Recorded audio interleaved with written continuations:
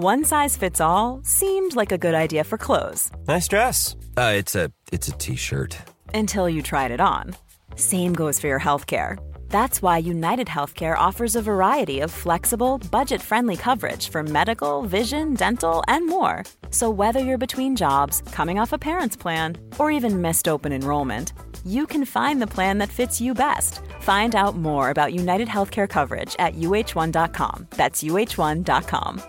Ryan Reynolds here from Mint Mobile. With the price of just about everything going up during inflation, we thought we'd bring our prices down. So to help us, we brought in a reverse auctioneer, which is apparently a thing. Mint Mobile Unlimited Premium Wireless. How to get 30, 30, bit to get 30, bit to get 20, 20, 20, bit to get 20, 20, bit to get 15, 15, 15, 15, just $15 a month? Sold! Give it a try at mintmobile.com/switch. $45 up front for 3 months plus taxes and fees. Promo rate for new customers for limited time. Unlimited more than 40 gigabytes per month. Slows full terms at mintmobile.com.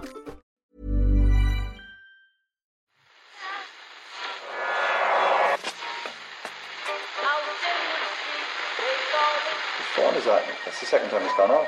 They never go home, they never go home, they never go home, those boys.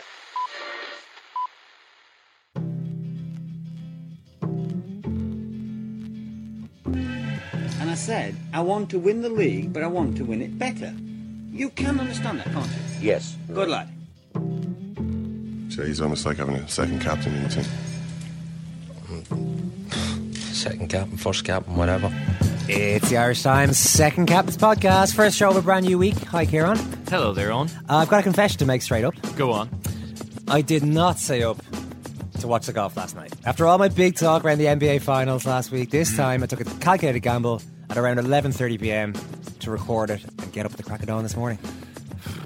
Well, I don't know, and I have a thing about, you know, watching it at the moment, you know, in the moment to experience it. I mean, I think that... yeah, but we're talking... how many... Come on, you're listening out there. Tweet us in at Second Captains if you stayed up till 4 a.m. watching the golf. That's heroic. I think Twitter allows you to engage with other people going through the thing that you're going through. I mean, we were talking about how to stay up late throughout all these events. I actually think that Twitter helps me to stay up to watch sporting events. Yeah. But because you tweet something and then the ego takes over and you think, oof, how many retweets is this going to get? Yeah. Who's going to interact with this? And that, you're on edge. That wakes you up. Yeah. There's a lot of ego massaging going on. That's got to keep you awake, really, hasn't it? I mean, if top class sporting drama doesn't do it, then surely your own insatiable ego must. It is a strange sport to watch on TV. Well, my first challenge this morning was when the alarm went off was to obviously not press snooze too often. That's always the first challenge for anybody, really. But was to avoid looking at Twitter and to avoid hearing any message. I kind of knew that McIlroy or Lowry hadn't won because there'd be at least one text or WhatsApp or there'd be something there in the world to indicate in my tiny little just open the window, it's like looking at Dublin 8 going an Irish golfer won a major in the last 4 hours. But then I got down, started watching. You fast forward through a good bit. The ads is great, you lose some of that. You also lose some of the suspense, obviously. A large part of golf is for the suspense to build up.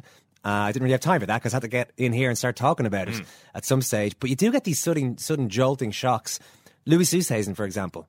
I was looking at him going, fast forwarding through, level par. Why are they showing him? He's not very charismatic. Skip ahead, keep skipping. See him again. Why do they keep showing Louis Oosthuizen? That's weird. Skip on. Okay, I'll watch this putt on the 18th. And it's, 4 under? This guy's about to win the tournament. Fortunately, I came to the realisation that with about 5 holes to go, that the recording was going to run out of me. I did the math.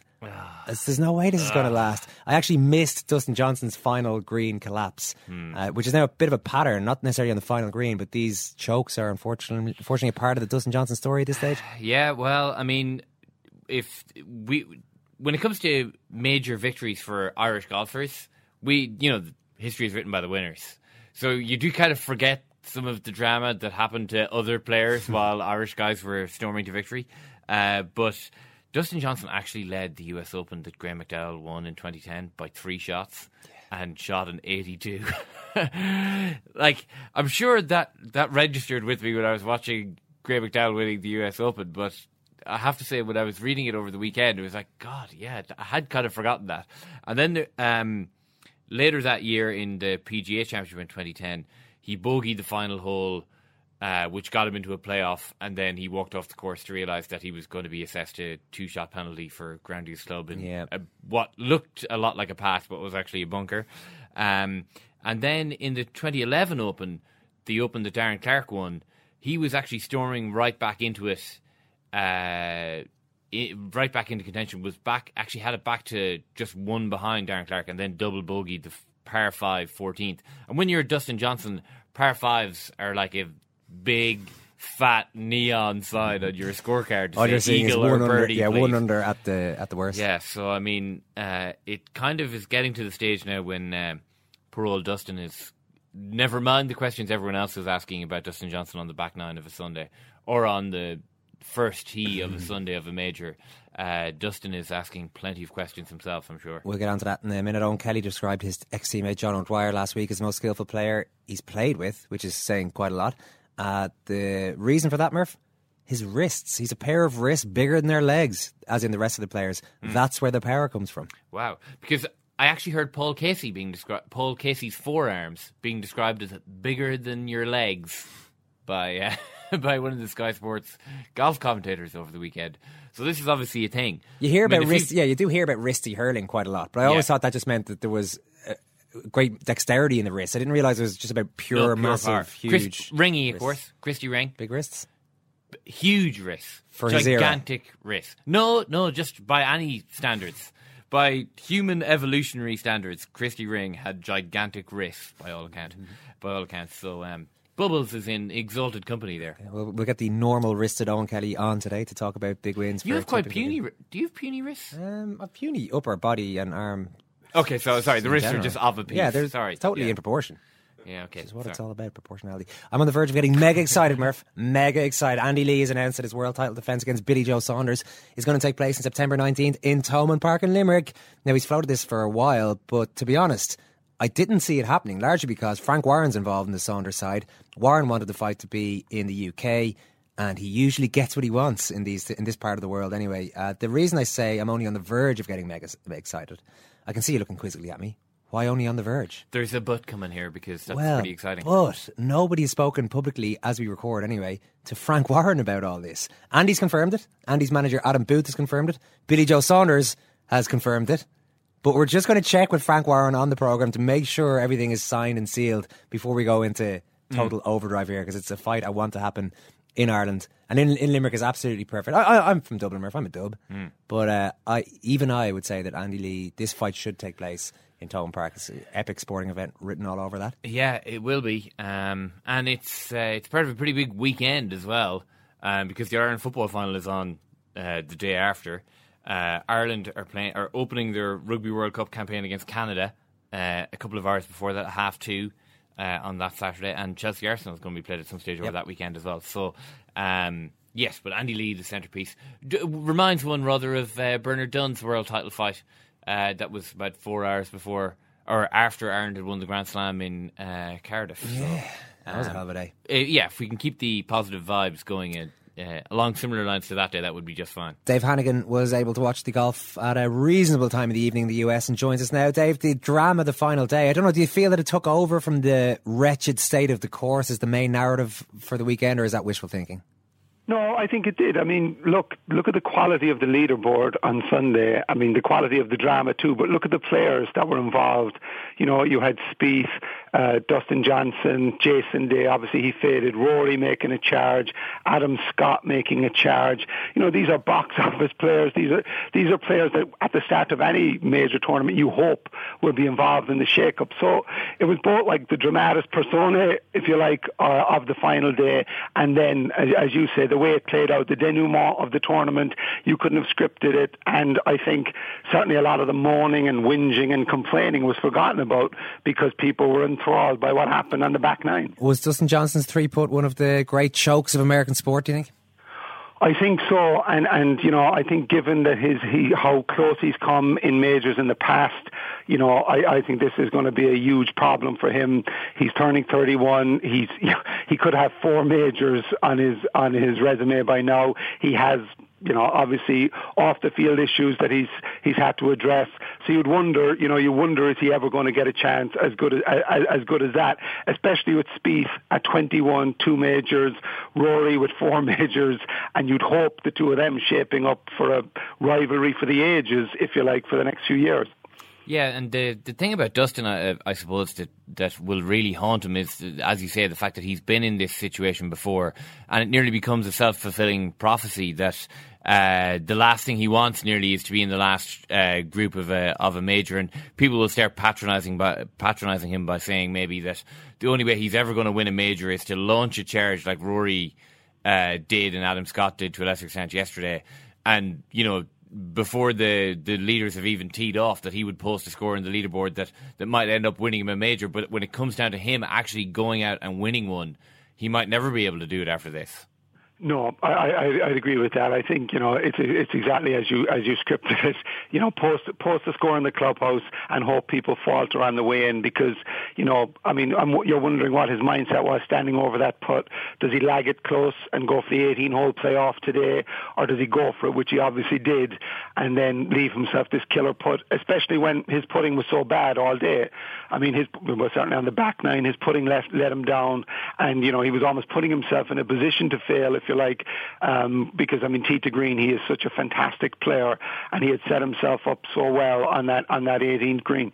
He looks like a cool customer, though, even as he's imploding. This is what I like about the way Dustin Johnson carries himself. He just goes through the implosion without it looking like it's really registering. Well, I thought the great thing about yesterday was you had so many different characters and so many different personalities in play. Dustin Johnson is the bad boy of the tour, if there is such a thing. Alleged drug use leading to suspensions, alleged infidelities with other players' wives, and now he's back on the course where he really is one of the best players on the tour on any given day, and he's going for his major. Then you have Spieth, the All-American boy, the wholesome down-home kid that the media are going to build up, and then you have the outsiders. The big thing for Fox, of course, was who were broadcasting it here in the States, if Oosthuizen won, that would have been a disaster for the narratives that they were pushing.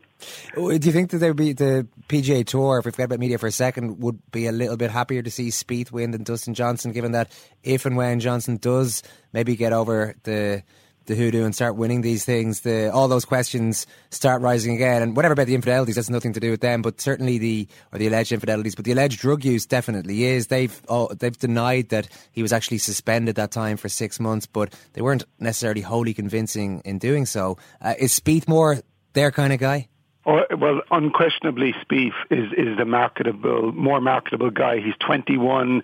He's almost too good to be true in terms of the way he handles himself on the course and off the course. This is a guy who, when he has a big deal with Under Armour, the sportswear company, and when they first sent him a selection of clothes, he sent them back because they were too loud. He wanted a lot of blues and greys in his wardrobe.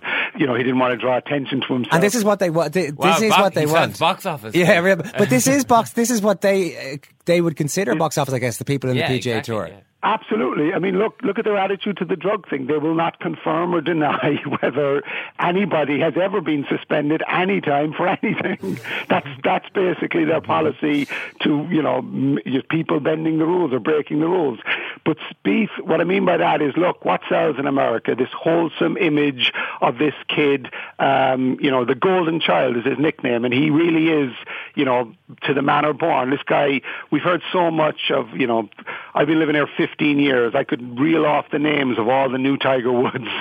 Charles Howell III, you don't hear so much from him anymore. Ricky Fowler, if I hear once more that Ricky Fowler is going to be the man, with all due respect, he may yet be, but I'm sick of hearing about it. But this guy's come along, he's won 2 majors, he's 21 years old, he conducts himself fantastically on and off the course. When it comes to selling golf, that's what they want to sell. They're not going to sell, hey, here's Dustin, he may or may not sleep with people's wives, he may or may not take recreational and or performance enhancing drugs. No, they want to market the all-American apple pie, if you like. Yeah, golf is literally the only sport in the world where you're not going to push Dustin Johnson, you're going to push the really boring guy. But that's it, I suppose, isn't it? That's exactly it. And, what I will say about Spieth, though, is this, one of his his coach actually came out afterwards and said he has this bulletproof self-image, and that really helps him, when things go wrong, as they did on the 17th there when he double bogeyed and looked to have blown it, and then he comes back to birdie the 18th. But what I will say, over the next few weeks, he is going to endure hype on a scale that I don't think we'll have seen since the Tiger years. And just to give you an idea of what's in store for him, I immediately thought back last night to last August after Rory's win. Sports Illustrated had the cover of Sports Illustrated was the Masters Preview 2015, Rory's moment. And, 8 months before the Masters, they were basically anointing Rory the Masters 2015 champion. And that was 8 months before the Masters. So with a couple of weeks to go before St. Andrews, I think it's going to be in overdrive. And the fact he's American too. Look, the American media have been desperate for an American to come along and be a dominant player. And, while they love Rory, there is still some jingoism in the American press and the American media too. So they're going to really, I think, blow this thing up as he heads to St. Andrews in a way that everything so far suggests he can handle, but he's going to be a special player, a special person, actually, if he can handle this stuff. I'd say a lot of people here at home, Dave, are probably watching it and waiting for Rory McIlroy starts the run, and then you're starting to feel guilty about wanting to go to bed at a reasonable hour on a Sunday night. He hits that amazing birdie at 13 and celebrates really vociferously. After that, it ebbed away. Missed a putt in, I think it was the following green, and he kind of died a little bit after that. But even the fact that McIlroy made that run, do you think that might have lit a little bit of a fire under the other one, set the day up? There's no question that he did, because when he was at 2 under and he made that monster putt to go 2 under, and he's got a birdie putt on 14, and everybody is figuring 4 or 5 under is going to win the tournament. If Rory's at 3 under with a couple to play, anything could happen, and then nerves. A lot of them were showing nerves. A lot of the leaders who were ahead of him were showing real nerves at that point, and his name on the leaderboard, one shot behind them would really, I think, have put the cat among the pigeons. But on 14 he slipped up and double bogeyed, and I think 14 to 18 were the holes that undid Rory all week. He played them at 5 or 6 over cumulatively over the 4 days. You take those holes out. If he plays those holes in even par, he's basically he's in a playoff for this title. So those holes were his undoing. But from an Irish point of view, it was fantastic to see him there. I mean, it's great to see Shane Lowry. That's a real, I think, is a big week for him in terms of his future and his status and his standing over here, especially.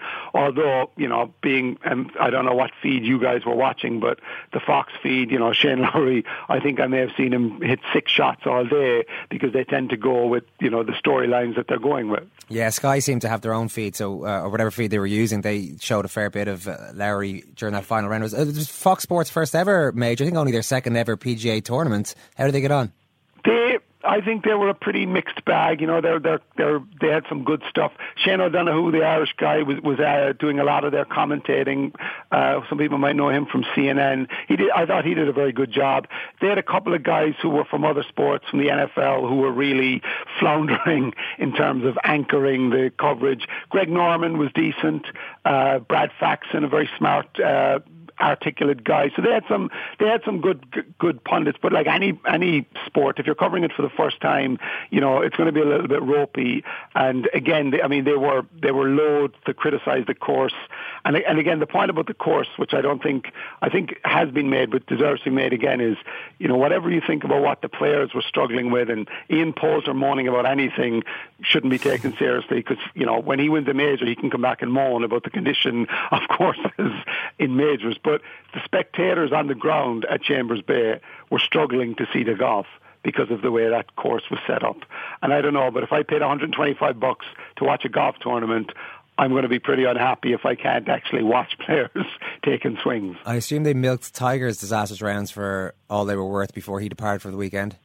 They did, but this is the one thing I will say about this. I felt that this was a kind of a post-Tiger tournament that they were willing for the first time, and maybe because it was Fox and it wasn't CBS who genuflect and bow when Tiger appears, that Fox kind of went with, there are new stars.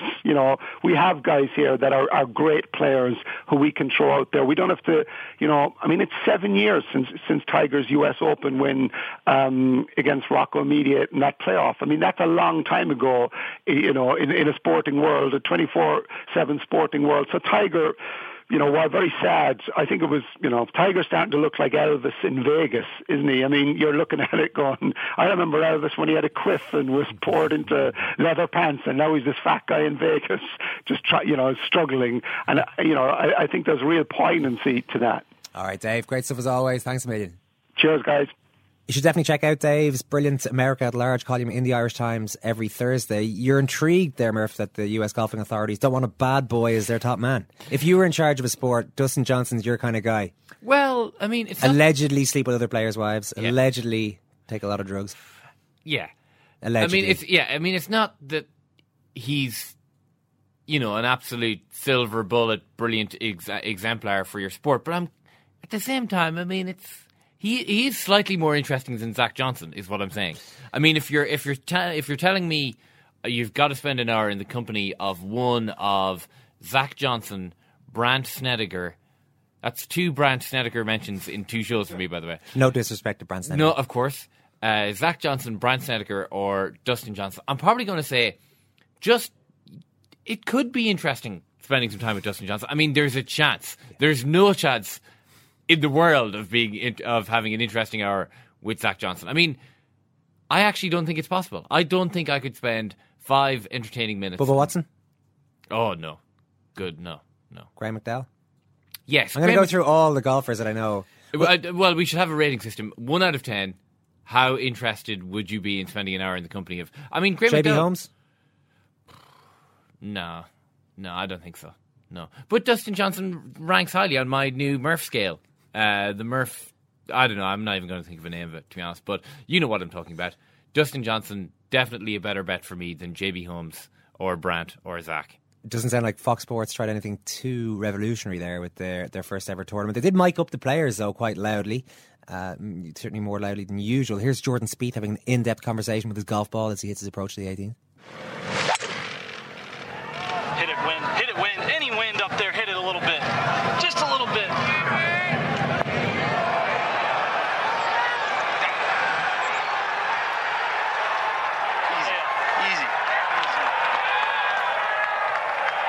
What a shot. Awesome shot. Yeah, you're right. Awesome shots. Hang on a second. Was that Jordan Spieth describing his own shot as awesome? No? I think that was the caddy first, and then Greg Norman agreeing with the caddy on commentary. But yeah, I mean, it is one of the more pointless things in the world to be talking to a golf ball. I mean, but hey, that's Jordan. He actually does speak a lot.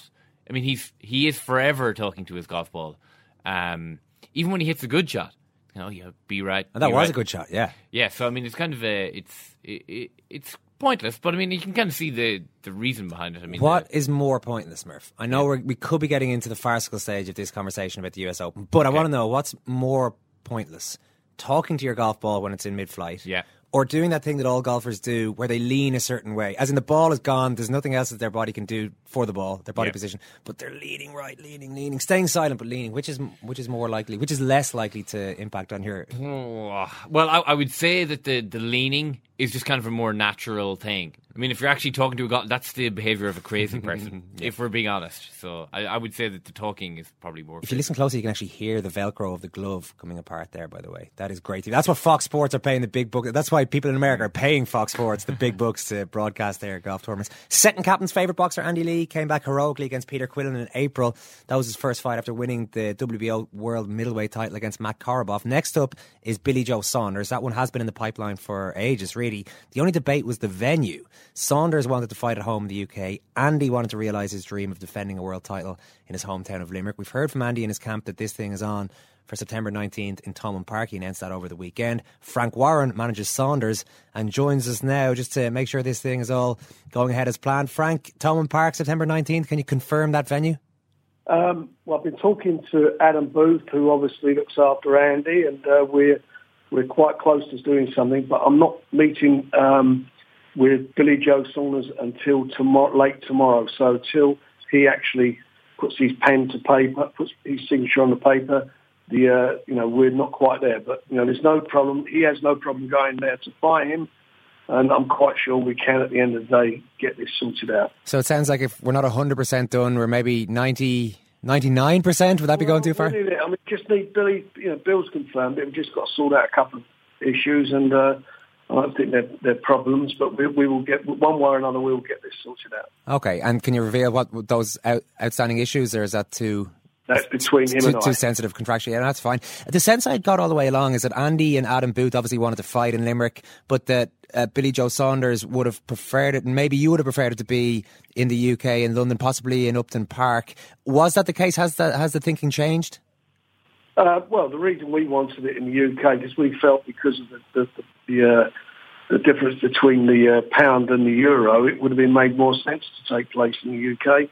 And I'm quite sure if we go to Upton Park, we'd have a great game. But Adam has put forward a proposal to us, which we think we're quite happy with to go with. Bill doesn't care where the fight takes place as long as he gets what he wants to get from it, and more importantly, gets his opportunity to fight for the title. So, reading between the lines, financially, Billy Joe will do quite well out of this out of taking the fight to Ireland. Well, I hope he does. He's not an amateur. That's what he's in the business for. It's a fair point. Have you had a think about capacity or anything like that for Thomond Park, about what potentially the sort of amount of tickets that could be sold there? I think you need to speak to Adam about that, because that's he's organising that side of it. Is it a sense that are you excited about the fight taking place in Ireland? You're definitely clear that you still want. I've done fights in Ireland over the years. We've done that great show at Park Equeith years ago with Eubanks and Steve Collins, and it was a fabulous night. We've done quite a few fights in Ireland. Took Nassim Hamid there many years ago. So I love the fights in Ireland. The Irish are great fight fans, and there's always a great atmosphere, and they're very appreciative of the opponents. If the opponent does well, so they're not biased. They like their sport. Well, we're a little bit biased. I'm sure we will be on the night anyway, Frank. But listen, that's to be expected, and I'm sure that they will take into consideration, that Billy Joe is obviously, shows that he is a fighting man, and he has no problem going in the other guy's backyard. These guys are two travellers, so there's a lot at stake with this fight. They both come from travelling backgrounds, and I think that adds more juice to the fight, in as much that they're very proud guys, and I'm sure one of them will want to be king of the travellers. Some fighters do shrink a little bit when they go away from home. They go into a lion's den. It doesn't sound like Saunders is going to be one of those characters. No, he's a fighting man through and through. He doesn't care. He's been on the road. He's got a pedigree of fighting in the Olympic Games at the age of 18. He's fought all over as an amateur all over the world. So that certainly won't faze him at all. What's the situation going to be TV-wise, you think, Frank? Where will we be watching this one? You'll be watching it on Box Nation. I thought you might say that. All right. Listen, Frank, it's been great to chat to you, and we look forward to the final confirmation in the next day or so. Thanks a million. Lovely. Anytime, you've got my number. 1, 2, 3, 4, 5, 6, 7, 8, 9, 10, 11, 12, 13, 14, 15, 16, 17 unanswered punches. 15 of them really hurt. All the Irish, everyone in the house are hurting. I heard all the cheers, and he got me through that fight. Matt Carbo was giving me a nightmare, and I found it really hard in there. But anyway, listen, I'm a middleweight fighter. I'm a champion now. I want to defend my belt in Ireland, and I'll fight the best in the world. Congratulations, Andy. Up the Irish. Get in.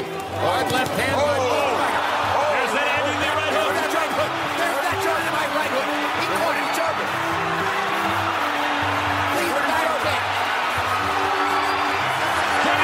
Stops the fight. You know why? Too many unanswered punches. Andy Lee is a brand new WBO middleweight champion of the world.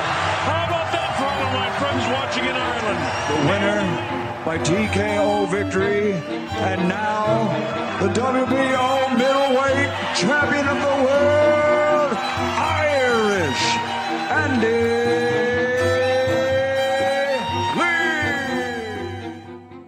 Frank Warren runs Box Nation, by the way, in case you didn't guess from that little exchange at the end of our quick chat there. Couple of points to take from that. I think I can start finally getting totally excited by this, Murph. The fight is on for Thomond. The reservations I mentioned earlier have been eased, although not totally erased. He did say that the contract hasn't been signed. I would like to hear... Ideally, I'd like Fox Sports to get involved, get over there, so we could just hear the pen on paper sound really might we know that it's being said. And despite being challenger, the other point that I took from that conversation is Billy Joe Saunders is the one who's going to do very well financially out of this deal. That's why he's coming over, at least in part, which is a good move by Andy. I think he took the decision, if you remember, after winning the title, to take the toughest fight out there against Peter Quillen in Quillen's backyard, because it was a huge payday and also because it was massive exposure in the US. This time, he sacrificed a little on the international exposure front and on the financial front to live out the sporting dream. This is what it was all about, to defend this title, and I'd say he's backing himself to win the fight as well. Yeah, and I think this is a fight that Andy Lee can definitely win, and it's still a rigorous examination of his credentials, but a fight he can win, and also a fight that's going to capture the imagination of Irish boxing fans in a big, big way, and hopefully sell out Thomond Park. Have an amazing sporting night for himself, and then set himself up for one or two more big fights. I think it's spot on. So what do you say? I want to plan that weekend very intently right now. What do you say the other big events are? Well, we'll have to leave Dublin around 10 a.m. I'd say. Get into Limerick. Sure, it's 2 hours in the motorway. You'll fly down. Yep. Get down there for around midday. Have a little lunch. What about a dare? Do you not always get stuck in a dare? Adair's the far side now on. Of course. No, this is just a different conversation. Yeah, of course, if you're coming from Kerry. For your Kerry, one's always looking out for you there, Kerry listeners. My kingdom friends. But, so you'll get down to Limerick for around midday, get a bit of lunch, get settled for the rugby at 2:30, watch the rugby. So that's Ireland-Canada. Ireland-Canada. Yep. Arsenal-Chelsea could be the 5:30 kickoff on Sky Sports, so you could probably watch that somewhere. And then it's into Thomond Park for the undercard around 7:30, 8 o'clock. It's a good day. It is a good day, a very good day. So there's plenty to look forward to. Owen Kelly is ready to talk about a weekend where Kilkenny and Tipp announced their intentions for the summer. 2 big wins. Owen, would you be worried if you're from outside either of those 2 counties? No, I don't think I would be, because sometimes, look, it's you worry about yourself. You worry about your own team, getting your own guys right. You mentioned Tipp and Kilkenny. After the weekend, and even after their demolition of Dublin, I'd probably put Galway maybe into that category as well. Team that's moving very well, and even the likes of a Waterford, they're unbeaten this year. So, Tipp and Kilkenny this weekend looked awesome. They ticked all the boxes. Even their physical conditioning is something that probably wasn't mentioned over the weekend. We all know their skill levels and their tenacity in the tackle and their intensity, but just the condition of the guys, like whether it's the new jerseys that both teams have or whatnot, but they just look like when they get the ball, there's easing through tackles, and it's giving them the extra 3 and 4 steps to even of freedom to pick out, we'll say, a Tipperary man or a Kilkenny man that's in space. Like, they're able to look up and pick out their men, so. No, but they're definitely after hitting the ground running, both those teams you mentioned. Yeah, the big point that you were making when you were talking to us on Thursday was how eager Tipperary were going to be to match Limerick physically. And then last night on the Sunday game, Brendan Cummins described it as an angry Tipperary performance. I think it was clear to see from both of those comments that Tip were eager to put a marker down physically, and obviously that's what we saw yesterday. Definitely, and look, Tipperary had probably 2 massive games this year. One of them was Kilkenny in the league game. They hadn't beaten Kilkenny once in 10, and that day they came with that angry, high-intensity game, and I remember Walter Walsh in particular picking himself off the ground, going to the ref after getting a tackle off Cathal Barrett, a legitimate tackle, complaining, and 2 or 3 other Kilkennys on the day were the same. And yesterday, Tipperary in the tackle, they brought that intensity to it. Now, they have a lot of tackling work done, I think, by all accounts inside as well, so but they brought that to it, but really their stick work and their ball work was awesome yesterday as well. So it was a massive game for Tipp going down to Limerick. They did not want to be beaten 3 years in a row by Limerick in the championship, and they brought that anger to the game yesterday. And when Tipperary play like that, they're very good and very hard to beat. Yeah, a lot was being made of the fact that this is the first win in Munster. It's a surprising enough stat, I guess, under Eamon O'Shea. Was there a little bit of pressure with that? I know Tip are a team that look at All Irelands, but you got to assume that a Munster title is pretty important for them as well.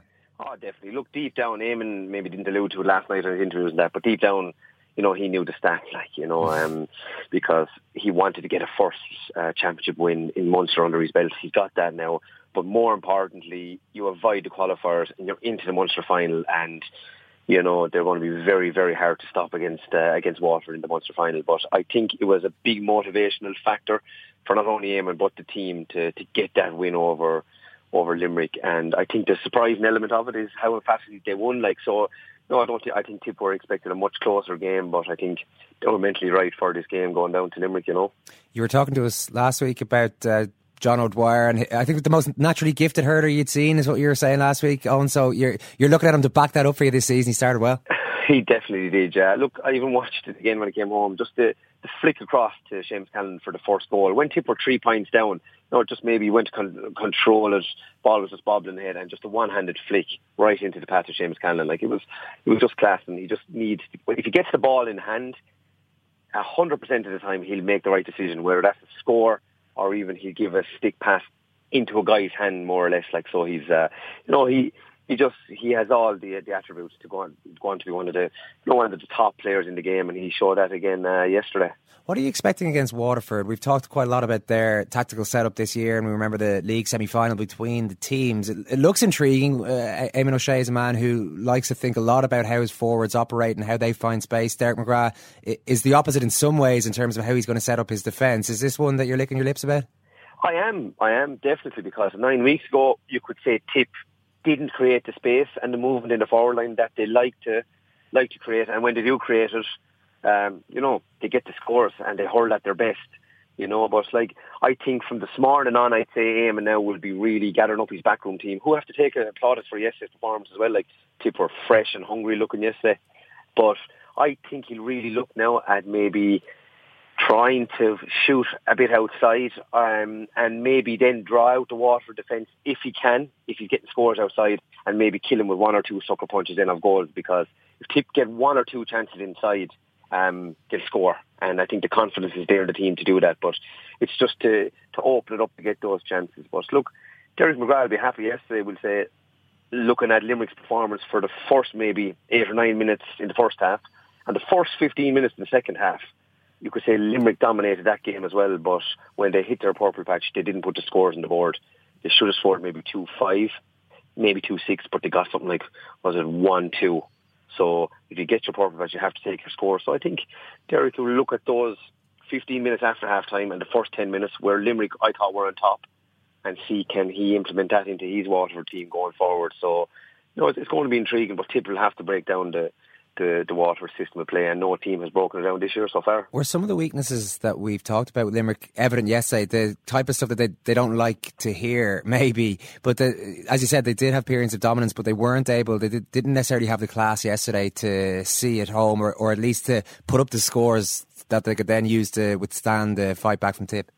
Yeah, they didn't yesterday, and I don't think they were moving as well as they were last year. They're definitely not, and the same couple of players who didn't perform in the victory over Clare didn't perform yesterday for them either up in the forward line. And with their forward line yesterday, they were completely switched off. Darren Gleeson was able to set up the attacks from the puck out, and the Tipperary defender could even afford to miss the ball, re-rise it again, and then set up the attack. Usually at that heat of the battle, you shouldn't get a second chance. So Limerick, the forward line was tuned off for Darren Gleeson's puck out, and that allowed Tip then to set up, up the field. But they never got physically up on top of Tipperary. They just gave every Tip player the 4 or 5 yards, and if you give any inter-county team 4 or 5 yards at this level, you're going to pay for it. I remember looking down the field, because I was up in the press box, and you see a great view looking down the pitch, and I see 2 Tip forwards inside the 40-yard line with 2 Limerick backs, and just saying to himself, if a quick ball goes in there, it's going to be goals, and that's ultimately what happened. Yeah, and you had referenced on Thursday as well that the sort of size of the physical challenge that Limerick present to you and have presented to you over the years, but at the same time, if they're not 100% dialed in, if they don't bring that kind of manic intensity, they are liable to ship big scores, and that's what happened yesterday. They are. They didn't bring it, and you know what I mean. Like even looking at the warm up there, they had the tackle bags out. Like and you were saying, right, this is Limerick really tuned in, but you know they got it wrong. I'd say they looked very flat. They looked like they hadn't maybe discussed Tipperary enough, like to be up on top of the Tip forwards. And you know now TJ Ryan will probably kick himself today. When he looks back at it, first 10 minutes they got it right, and the first 15 minutes after half time, and I'm saying it again, they got it very right. Because looking down at it from where I was looking at it, they had their 6 backs in position. And even up the field, their forwards worked a small bit harder. They got a bit of momentum after getting that goal. So from Shane Down, they worked a bit harder. And Tip had to deliver a long ball. And Limerick were there then. And they had a small bit of physicality there after half time. But they couldn't withstand it for the 70 minutes. So, you know, like, unless Limerick bring that raw intensity for your good 70 minutes, like you're not going to be up. You're not going to meet the level required to win championship games and big championship games of that against the big teams, the Tips and the Kilkennys. There's only so much you can say about Kilkenny. Wexford 525 to 16 points. I suppose what people are interested in, and we didn't see it in this game, is how Joey Holden is going to hold up at full back against the better sides, and he'll be up against Joe Canning for at least parts of the game against Galway. How can Canning exploit any perceived weakness that Holden might have, having not played there much for the county? Yeah, well, Jonah is hitting serious form, so he's probably 115.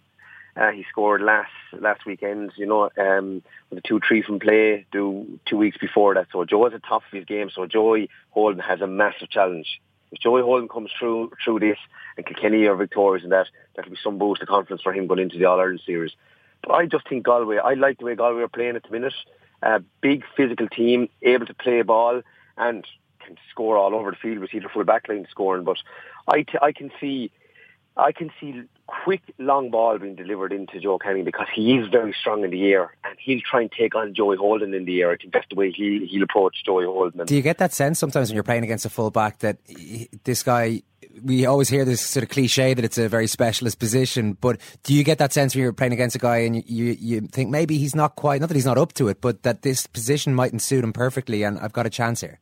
Yeah, you do, because he's fresh to the position. You know what I mean, at inter-county level, and he didn't get tested against Wexford yesterday. So, like, Joe's in the form of his life, we'll say, and, you know, like, they could rotate, maybe like Cathal Mannion in there with pace, or Jason Flynn, I'm sure he'll be back with pace. So, if they want to take him on with pace, they've those two guys to take Joey on to run him around. But I'd say they go direct route, long ball in, Joe Canning can win it in the air, and once you have primary possession in your hand, it's you know, that's inter-county, a top inter-county forward wants prime possession in his hand, and if Joe Canning gets in his hand, no different than Bubbles, these guys, he'll do the right thing with it. Like, so I can see quick ball being bombarded in at the start of that game to actually take on Joey Holden, to really test him out. And you know, if you were Anthony Cunningham, you'd have a plan B as well. If that doesn't work, that one or two of your pacier guys might go in, have a 2-man from forward line and move it around a bit. So, you know, it'll be very interesting, but I think you're going to have a cracking Leinster final in a couple of weeks' time, because Galway have really brought a lot to this year's championship, hurling-wise, intensity-wise. And look, we all know about Kilkenny, so it's going to be an intriguing battle. Oh, brilliant stuff, thank you. Thanks, guys. Shane Curran with the kick out. The 42-year-old goalkeeper. Curran it out from goal. Here he comes. He's 30, he's 40, he's 50 yards out from goal. What a day for us, Thomond. All them other niggas lame and you know it now. When the real nigga hold you down, you supposed to drown. Bam. 1944 is the last time a senior tiger come out of here. And a won't be the last one. Bam. What a day for us, Thomond. Leave a pretty girl sad reputation. Start a fight club, Brad reputation. I asked the question, does anybody deserve to lose at the All-Ireland Cup final? Give me a text if you know the answer. It'll be heartbreak on either side. Imagine being 8 up. Imagine coming from 8 down. Shane Curran has been lifted by an umpire, a sub-goalie, 2 Castle barmen and a British mate. I can't see Curran continuing. It could be his last race out of goal. What a day for us, Thomond. Just to wrap up the weekend's hurling, Murph, the draw for the qualifiers. Yeah, there's always going to be one really tasty game.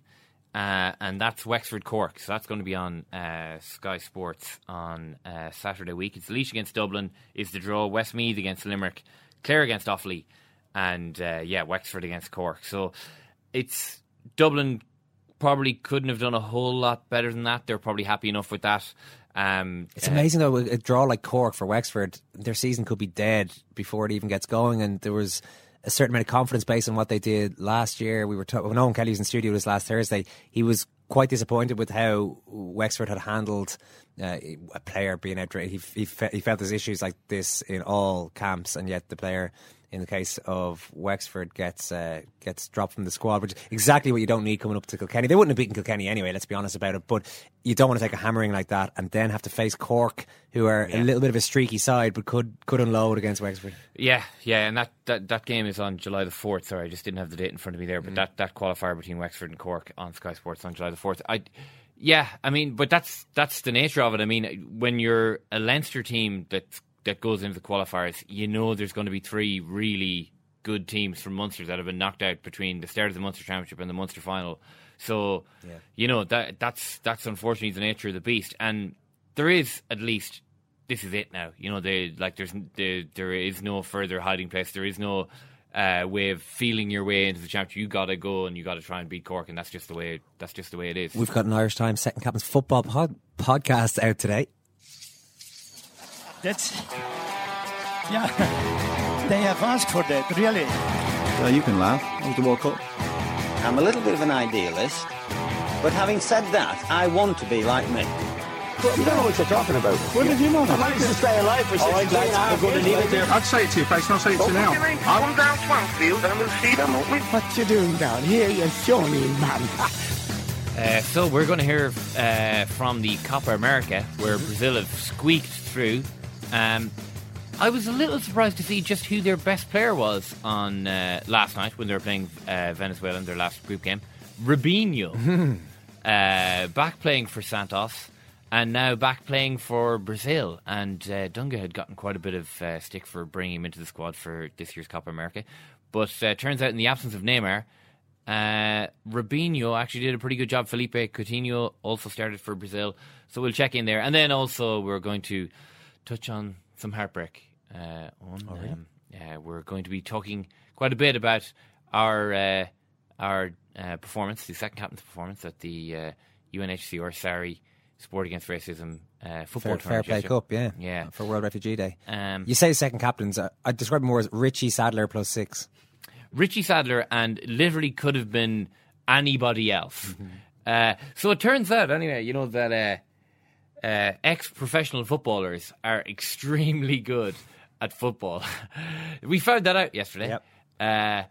Richie... And extremely patient with their teammates. Oh, well, I think maybe that might just be Richie. But Richie took us all on those broad shoulders of his and carried us all the way to a quarter-final penalty shootout defeat.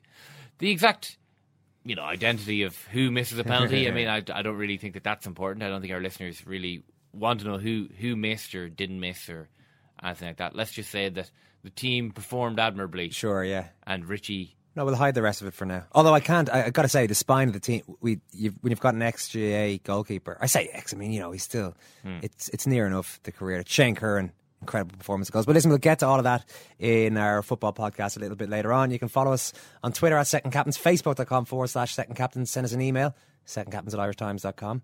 Our website is secondcaptains.com. Murph's Bebo page is still active.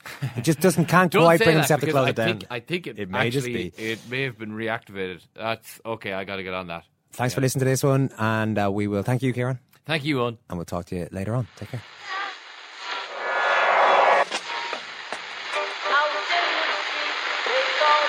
What time is that? That's the second time it's gone off. They never go home, those boys. Mom deserves the best, and there's no better place to shop for Mother's Day than Whole Foods Market. They're your destination for unbeatable savings, from premium gifts to show-stopping flowers and irresistible desserts. Start by saving 33% with Prime on all body care and candles. Then get a 15-stem bunch of tulips for just $9.99 each with Prime. Round out Mom's menu with festive rosé, irresistible berry chantilly cake, and more special treats. Come celebrate Mother's Day at Whole Foods Market.